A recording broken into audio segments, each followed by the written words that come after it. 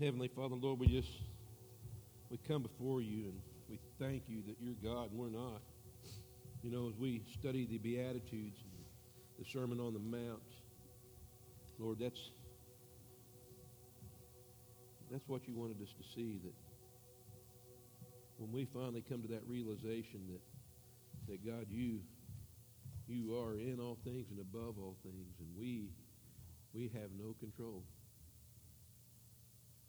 then we can lay our hearts and our lives down to you, and Father, you lift us up.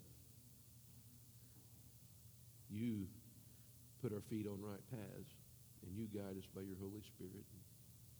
And once we do those things, and we turn our life and our will over to you, and we start hungering and thirsting for that righteousness, then our actions manifest itself in mercy and grace. And it also comes out, and we, hungering and thirsting for that righteousness, we become pure in heart. And we pursue peace. And we want folks to know the author and the originator of that peace, and that's Jesus.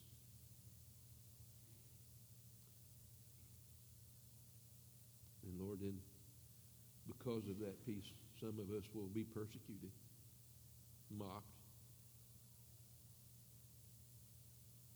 But you said rejoice when these things happen, because you wanted us to know that the world and the world's view is on the external and the temporary. But the kingdom of heaven is internal and eternal. So no matter what occurs in this life, Father, we have heaven awaiting. And we thank you for that, Lord. And I thank you for this teaching. It shook the very foundation of what people believed when Jesus spoke it out. And I pray that it does the same things to us in this day. Lord, I just ask that your Holy Spirit would fall in this place and on each man, woman, and child as we learn and teach about what these Beatitudes represent and mean. So, Father, I just pray that you be glorified in us, to us, and through us. And I ask it in Jesus' name. Amen. I know many of my brothers and sisters here at Harvest know my story, know everything that we have gone through, but for some of the new people that are here, I didn't come as a teacher here. I came as a lowly sinner, and just like these Beatitudes, I come to realize this is my road to redemption and to into the kingdom of heaven. And I remember the very first time that I sat under Maury's teaching, and the boys had been coming to Dean's youth group, and I heard Nate Yoder speak about when we're touched by the Holy Spirit, we're never the same. And it just crushed me, because that was what I was looking for. I didn't want to be the same any longer. And I came to realize that my life was out of control. I had contemplated suicide and even planned it. I had no purpose in my life and no hope. But that day, I found hope, and it was in Jesus Christ. And as I began to take stock of my life and where I'd been and the mistakes that I had made, a godly sorrow came upon me. And I remember going to those church services when we had them in the auditorium, and all I could do was cry, because I knew what I was, and I knew who I needed. And I cried out to the Lord, and like it says in Psalm 34, I cried out to the Lord, and the Lord delivered me. You know, and if you look at these first Beatitudes, blessed are those who are poor in spirit. Blessed are those who mourn. Blessed are those who are meek. That is the pathway to eternal life.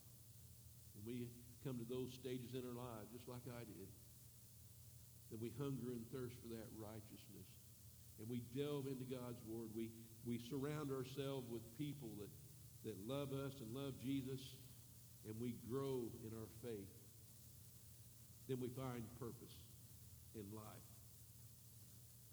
We all have a calling in our lives, and that's what? To go into all the world and to make disciples, right?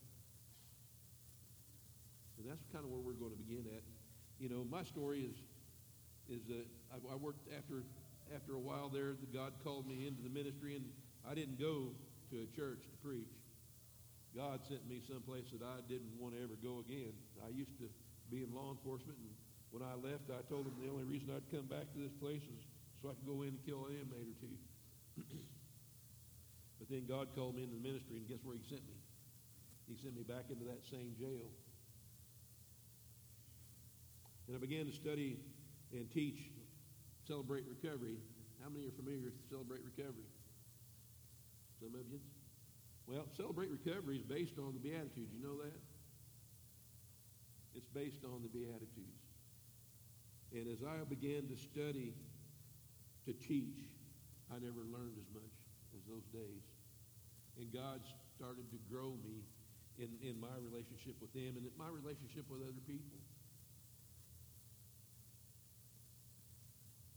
When I went into that place, God had started preparing me a long time before that. After I'd left the sheriff's department, I was trying to get on with my life, and every once in a while I'd see an inmate out of jail walking down the street. One guy, I knew him, and he was a good guy. I mean, I liked the guy, sincerely loved him, because he was a good-hearted person, but he was in bondage by his addiction. And I saw him walking down the street in front of my house one day, and I said, "Hey, man, how you doing?" He said, "Brad, not so well. I mean, he's shaking, and he's looking around. He's got his head on a swivel." He says, "They've got federal warrants out on me, and if I go back to jail, they're going to put me away for 30 years. And I've been begging them to send me somewhere to help me get clean, but all they want to do is put me away."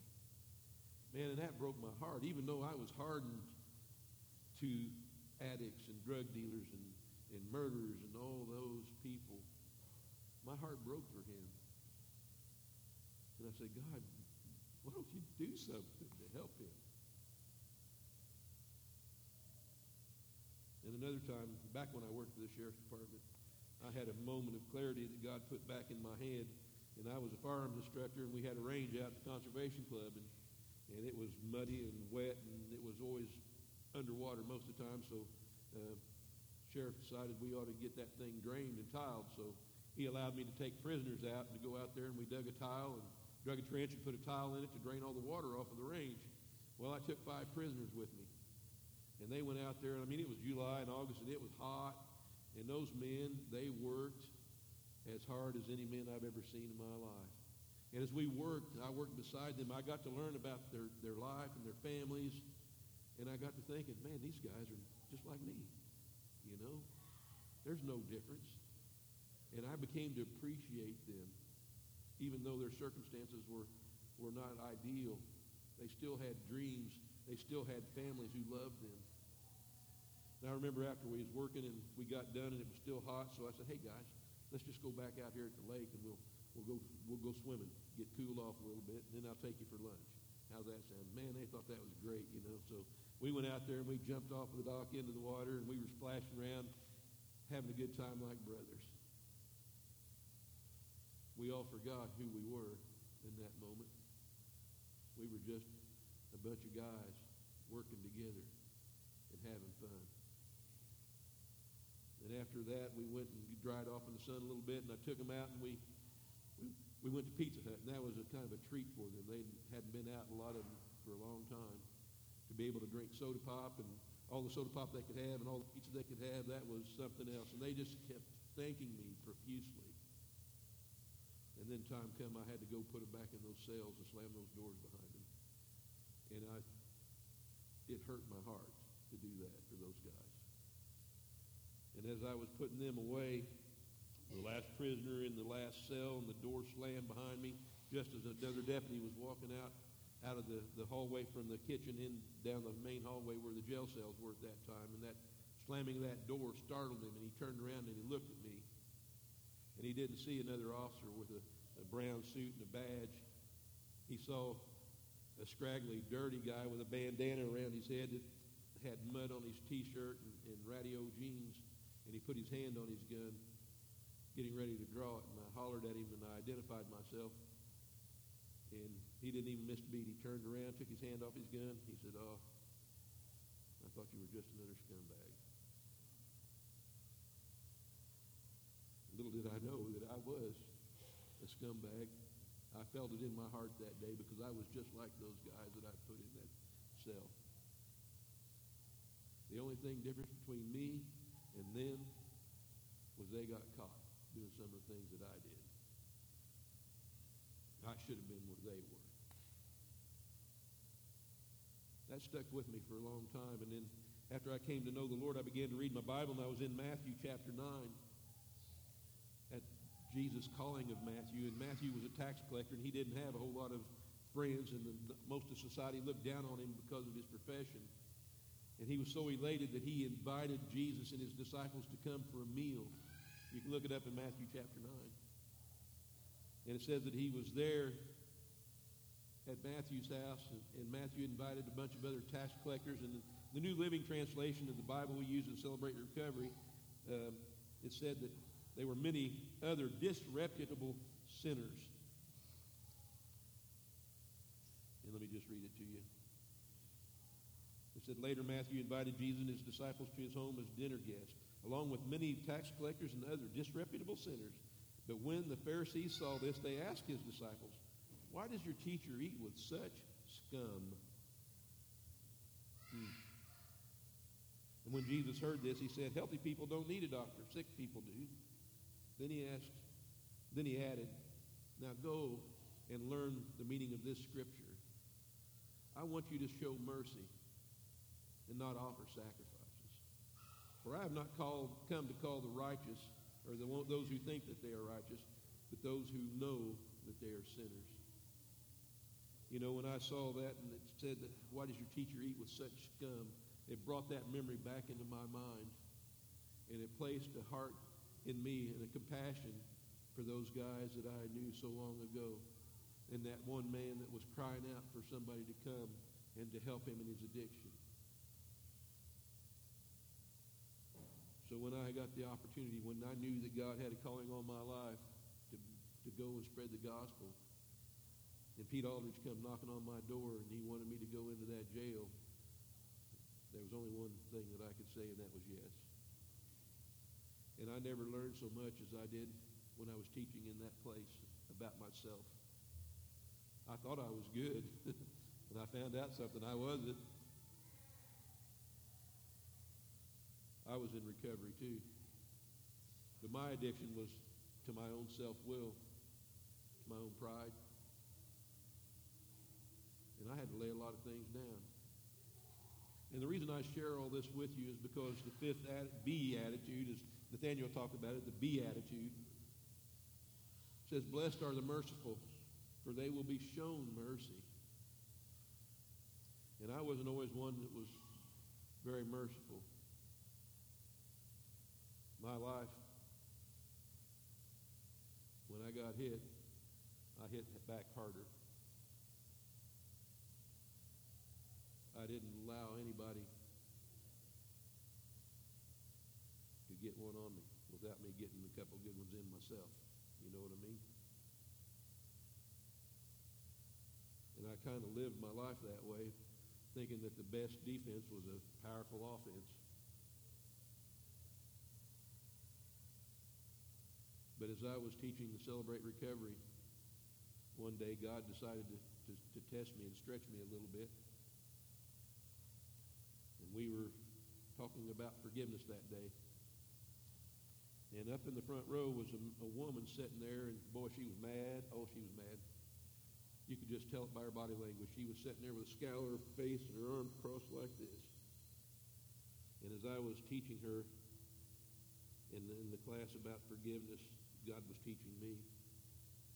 You see, that lady that's sitting in that front row wasn't just any lady that I didn't know.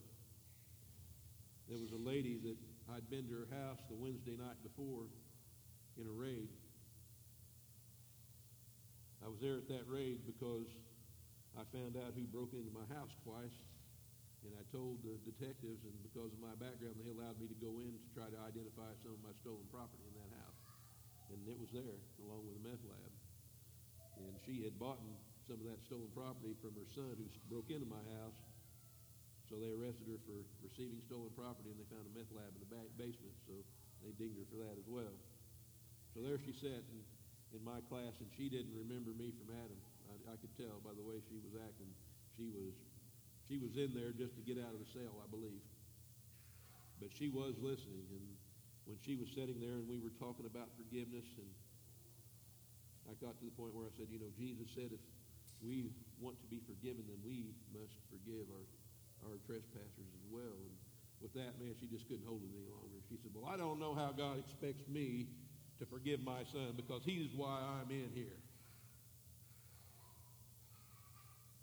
And she just glared at me, wanting a response. Okay, Lord. And I looked at her, and at first, that old me kind of welled up a little bit, and I really wanted to say, you know what? You're in here because you bought stolen property off your son that came from my house. But I said, ma'am, I don't know that you remember me or not, but I want you to look at me really closely in the face. I said, do you remember me? And she says, I've never seen you before in my life. And I said, well, that's where you're wrong. Because the night when the police came in on your house, I saw you. You were out sitting on the curb, smoking a cigarette when we came back out. And you looked at me. Do you remember now? And her eyes kind of got wide. I said, I was in your house because the police asked me to come to identify property that had been stolen by your son that you bought. Property that came out of my house. And I want you to know that I love you. And today, I want you to know that I forgive you. I forgive your son. And I want you to know Jesus, that he can forgive all sin. At that, she put her head in her lap on her hands, and she began to moan, just wail. But she accepted the Lord that day.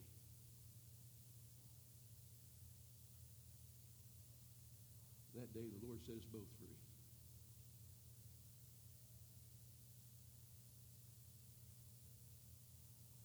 And I don't just say that. He did. He set me free from a lot of my bitterness and unforgiveness, my own prejudices and my own, I don't know what you would call it, looking down on people because of their circumstance. I used to think that if drug addicts could not get clean on their own, that they ought to be in jail. But that day I understood and knew that they needed God's help. They might have gotten themselves into that situation, but they couldn't get out on their own, no more than I could get out on my own.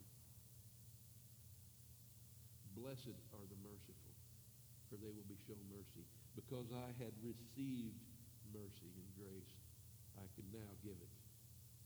And if you look at these Beatitudes, if we take the first four, starting with being poor in spirit, to mourning, to meekness, to hunger and thirsting for righteousness, and we get to that pinnacle where we hunger and we thirst for his righteousness in our lives, then it's going to manifest itself by being merciful, by being pure in heart, by being all these things that God's wanted us to be. Can you see that? How that works? Those first four Beatitudes will lead us into the next four Beatitudes. And that's where we're at. So in the fifth Beatitude, it says, blessed are the merciful, for they will be shown mercy. And Jesus told the Pharisees, go and learn what this scripture means in Matthew 9. I want you to show mercy and not offer sacrifices. And from the Old Testament scriptures, from Micah 6:8 to Hosea 6:6, to Jesus teaching us on the Lord's Prayer about forgiveness, to his teaching about the sheep and goats in Matthew 25, even to James 2:13, it's pretty clear. Mercy triumphs over judgment. Aren't you glad that that's the case? That mercy, His mercy, triumphs over judgment in our lives? I'm glad that His mercy will override any judgment that I'm going to face when I meet Him face to face because of the blood of Jesus. Psalm 41, verse 1, it says, "Blessed is he who has regard for the weak, for the Lord delivers him in times of trouble." Blessed is he who has regard for the weak, and the Lord delivers him in times of trouble. The mercy we give will be the mercy that we will receive. God wants us to be merciful. And if we're following in his path to righteousness, that's where it's going to lead us, to be merciful, because we've been shown mercy. And he also Jesus talks about final judgment, what it's going to look like, right? Matthew 25, we'll start in verse 31 if you want to turn to it. I just lost my marker there. In verse 31, Matthew 25, it says, "When the Son of Man comes in his glory, and all the angels with him, he will sit on the throne in heavenly glory. All the nations will be gathered before him, and he will separate the people one from another as a shepherd separates the sheep from the goats. He will put the sheep on his right and the goats on his left. And then the king will say to those on his right, 'Come, you who are blessed by my Father, take your inheritance, the kingdom prepared for you since the creation of the world. For I was hungry, and you gave me something to eat. I was thirsty, and you gave me something to drink. I was a stranger, and you invited me in. I needed clothes, and you clothed me. I was sick, and you looked after me. I was in prison, and you came to visit me.' Then the righteous will answer him, 'Lord, when did we see you hungry and feed you, or thirsty and give you something to drink? When did we see you a stranger and invite you in, or needing clothes and clothe you? When did we see you sick or in prison and go visit you?'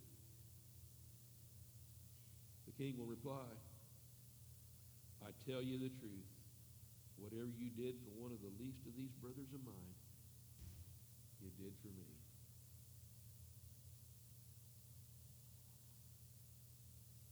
What are we?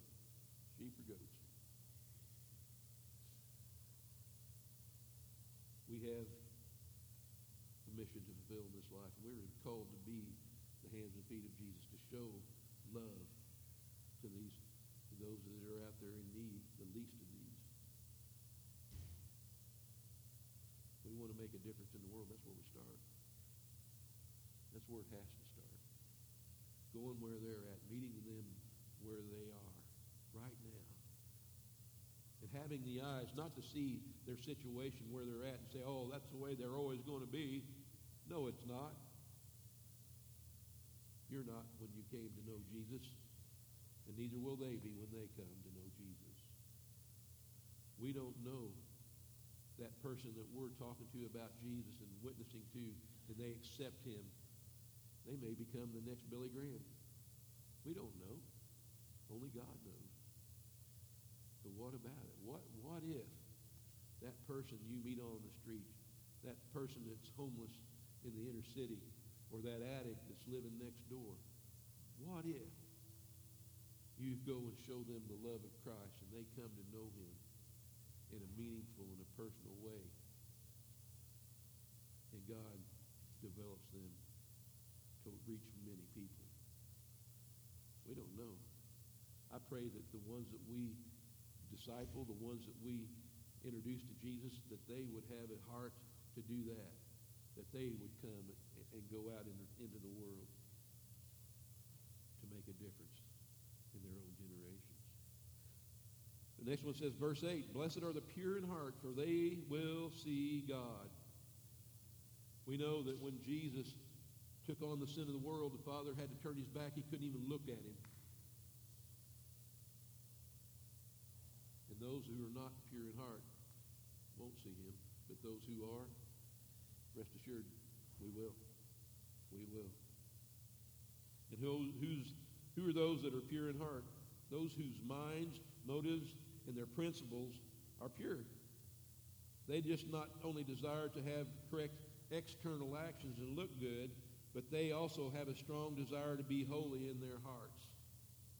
You know, when David was confronted about his adulterous sinning with Bathsheba, Nathan went to him in response to understanding and knowing that his sin had been revealed, and he was crushed in spirit, right? And he wrote Psalm 51, and it's really a powerful one because it's a mourning. He's broken in spirit. He's mourning. He's crying out to God. And listen to this. Psalm 51, starting at verse 1, I'll just go to 12. It says, "Have mercy on me, O God, according to your unfailing love. According to your great compassion, blot out my transgressions. Wash away all my iniquity and cleanse me from my sin. For I know my transgressions, and my sin is always before me. Against you, you only I have sinned and done what is evil in your sight, so that you're proved right when you speak and justified when you judge. Surely I was sinful at birth, sinful from the time my mother conceived me. Surely you desire truth in my innermost parts. You teach me wisdom in the inmost place. Cleanse me with hyssop, and I'll be clean. Wash me, and I'll be whiter than snow. Let me hear joy and gladness. Let the bones you have crushed rejoice. Hide your face from my sins and blot out my iniquity. Create in me a pure heart, O God, and renew a steadfast spirit within me. Do not cast me from your presence or take your Holy Spirit from me. Restore me to the joy of your salvation and grant me a willing spirit to sustain me. Create in me, O God, a pure heart, and in me a steadfast spirit.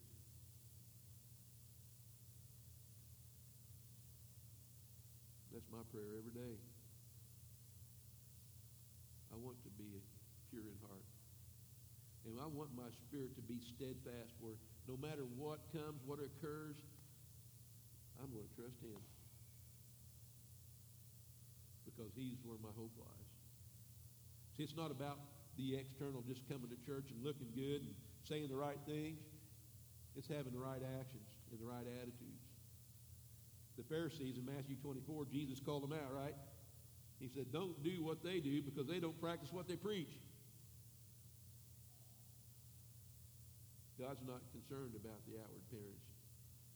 I think it's in 1 Samuel 16 where the calling of David, and Nathan went to Jesse's house to find the next king of Israel, and he brought out all of his sons, and he said, surely this guy's built strong, he's handsome, and surely he's the one God has called to lead Israel. And God says, no, for I have rejected him. Don't look at the outward appearance. God doesn't look at the outward appearance. He looks at the heart. Our outward appearance might fool a lot of people, right? But it's our hearts that God looks at. To create in me a pure heart, O God.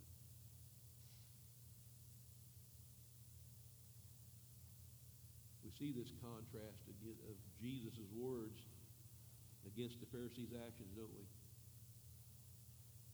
Everything they did was to bring honor to themselves. But all these things that we're seeing take place and manifesting from these Beatitudes are bringing glory to God.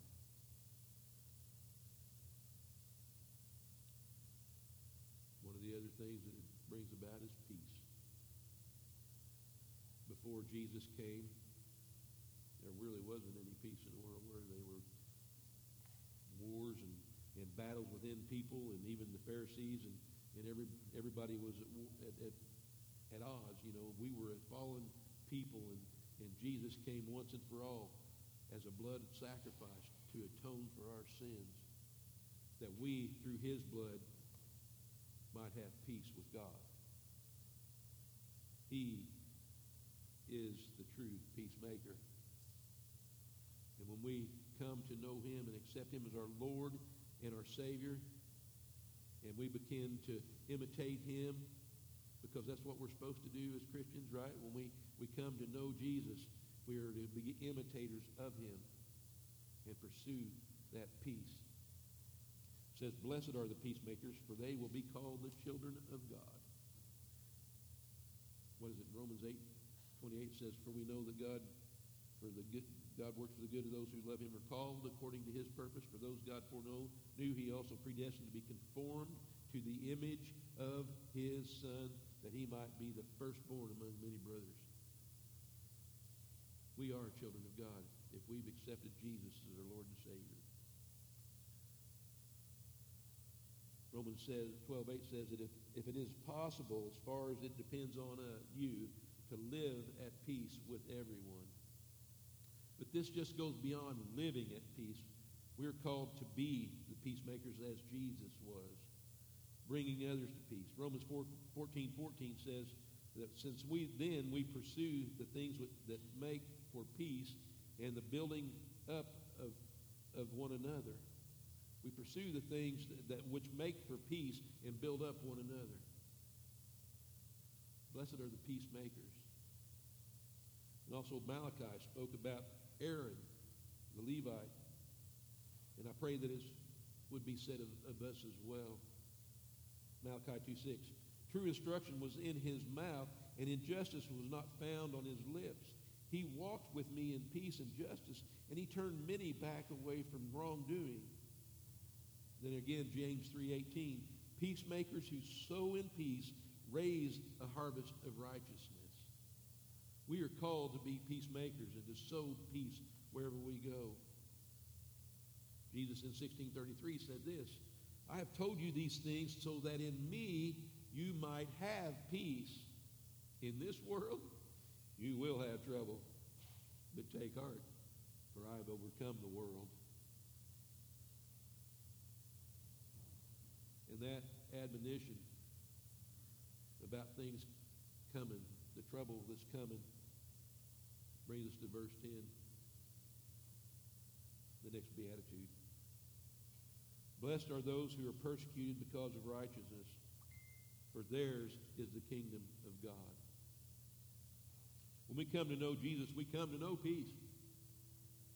We try to bring peace to others, but sometimes they will reject that peace because that's not what they've ever known. All they've known is war and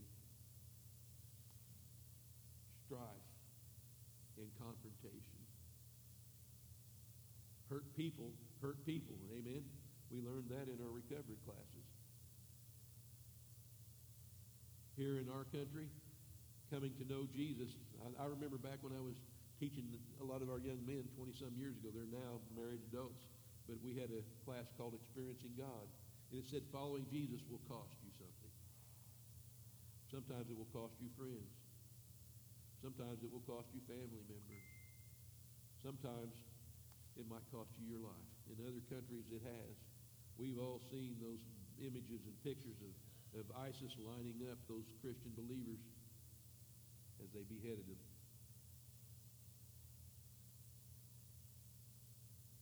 Jesus told us these things would come.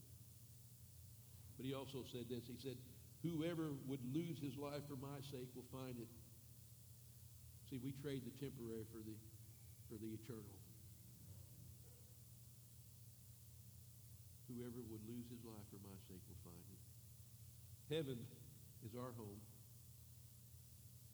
Not here. We are a base for eternity. Verse 11 and 12 goes on to say this, blessed are you when people insult you, persecute you, and falsely accuse you, and say all sorts of evil things against you because of me. Verse 12, it says, rejoice and be glad, because great is your reward in heaven. For in the same way they persecuted the prophets who were before you. I think Jesus also said that rejoice when the world hates you, and remember that it first hated me. Right? Worthy of the name that we bear, Jesus Christ. You know, and I remember when Nathaniel and Brandy were in India, I think there was a story that Nathaniel shared about a young man who came to know Jesus. He wanted to know the God of this book. And they were getting ready to baptize him. And as believers came to witness this public outcry, or this public baptism, the guy never showed up. And the reason why he never showed up was because his family found out that he accepted Christ and he was going to be baptized, so they beat him.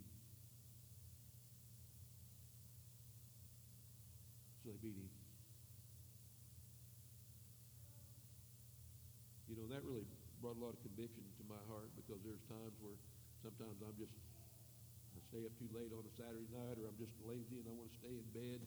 Maybe I can just skip church that day. And others are fighting for the opportunity to go and being persecuted, beaten, and forcibly stopped from going. It happens all over the world, the persecution. Jeff has dealt with Muslims in foreign countries, and their God tells them that they're to kill anyone who tries to convert someone from Islam to Christianity. And they do.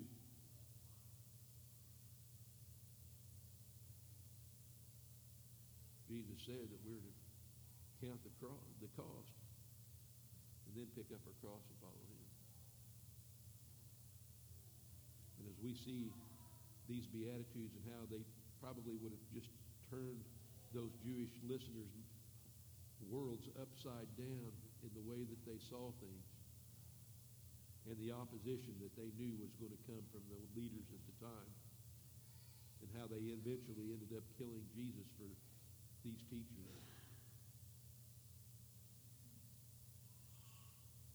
But if we would just take them to heart, put them into practice, use them as a template for our own lives, heaven awaits. Sometimes it ain't easy, but I know this, I can promise you this, because I know deep in my heart that it all is going to be worth it. No eye has seen, no ear has heard what God has in store for those who love him. And the temporary things of this world, in comparison to the beauty of heaven, there's no comparison. So whatever you're going through today, I pray that you just hold fast to what you know to be true, and that's Jesus Christ. He is the life, the truth, and the way, right? He suffered and died for us. He endured that persecution we see him talking about in verses 10, 11, and 12. And he did it for our sake. When he went to the cross, he did it that we might have life and have it eternally. He knew when he went to that cross that it was going to be hard. And when he was in that garden praying to the Father, Father, if it's your will, take this cup from me, but not my will, your will be done. And it said, I think it's in Luke, that as he was finished praying, sweat like great drops of blood fell from him. At that point, physiologically, that can happen.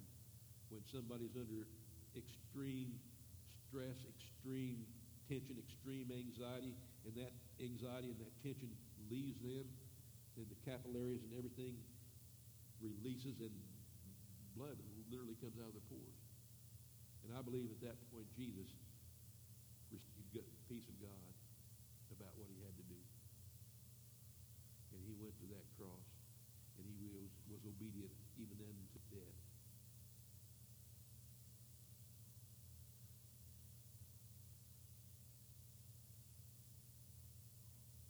Cost God to save me and you. He said that we should take of these emblems in remembrance of that sacrifice that he made for us, that he brought peace to us with the Father through his blood and his death. I Isaiah 53 says that he was pierced for our transgressions, and he was crushed for our sins. And the punishment that brought us that peace was upon him. We have peace today because of what Jesus endured on the cross. The scorn, the shame, and all those things. He was that perfect Lamb of God that was sacrificed that we might be in right relationship with him. And I had a song pop in my head last week when Nathaniel was teaching, and it's called "You Are My All in All," and it calls Jesus the Lamb of God. And as we take a minute to allow the Holy Spirit to minister our hearts before we come and take communion, I just pray that you would set your seat for a little bit and let the Holy Spirit minister to you. And listen to the words of this song. It's an older song. It's been around for a while, but it's very powerful. I guess you guys got it right? Okay, good deal. So I'm going to step out of the way and shut up and let the Holy Spirit minister you in song, and then please come to the table of grace and remember what Jesus has done for you. If you need prayer today, we're here for you. If you don't feel comfortable coming up here, and I'll pray with you. Nathaniel's over there, pray with you. Chris and Rosemary, there's a whole lot of folk here will pray with you. If you don't want to get up, you don't feel comfortable coming up here, just raise your hand, and the people around you will pray for you. This is a praying church. I want you to know something. This is a praying church. Rita's back there. She loves to pray with people. I know that. She's a praying woman. So just let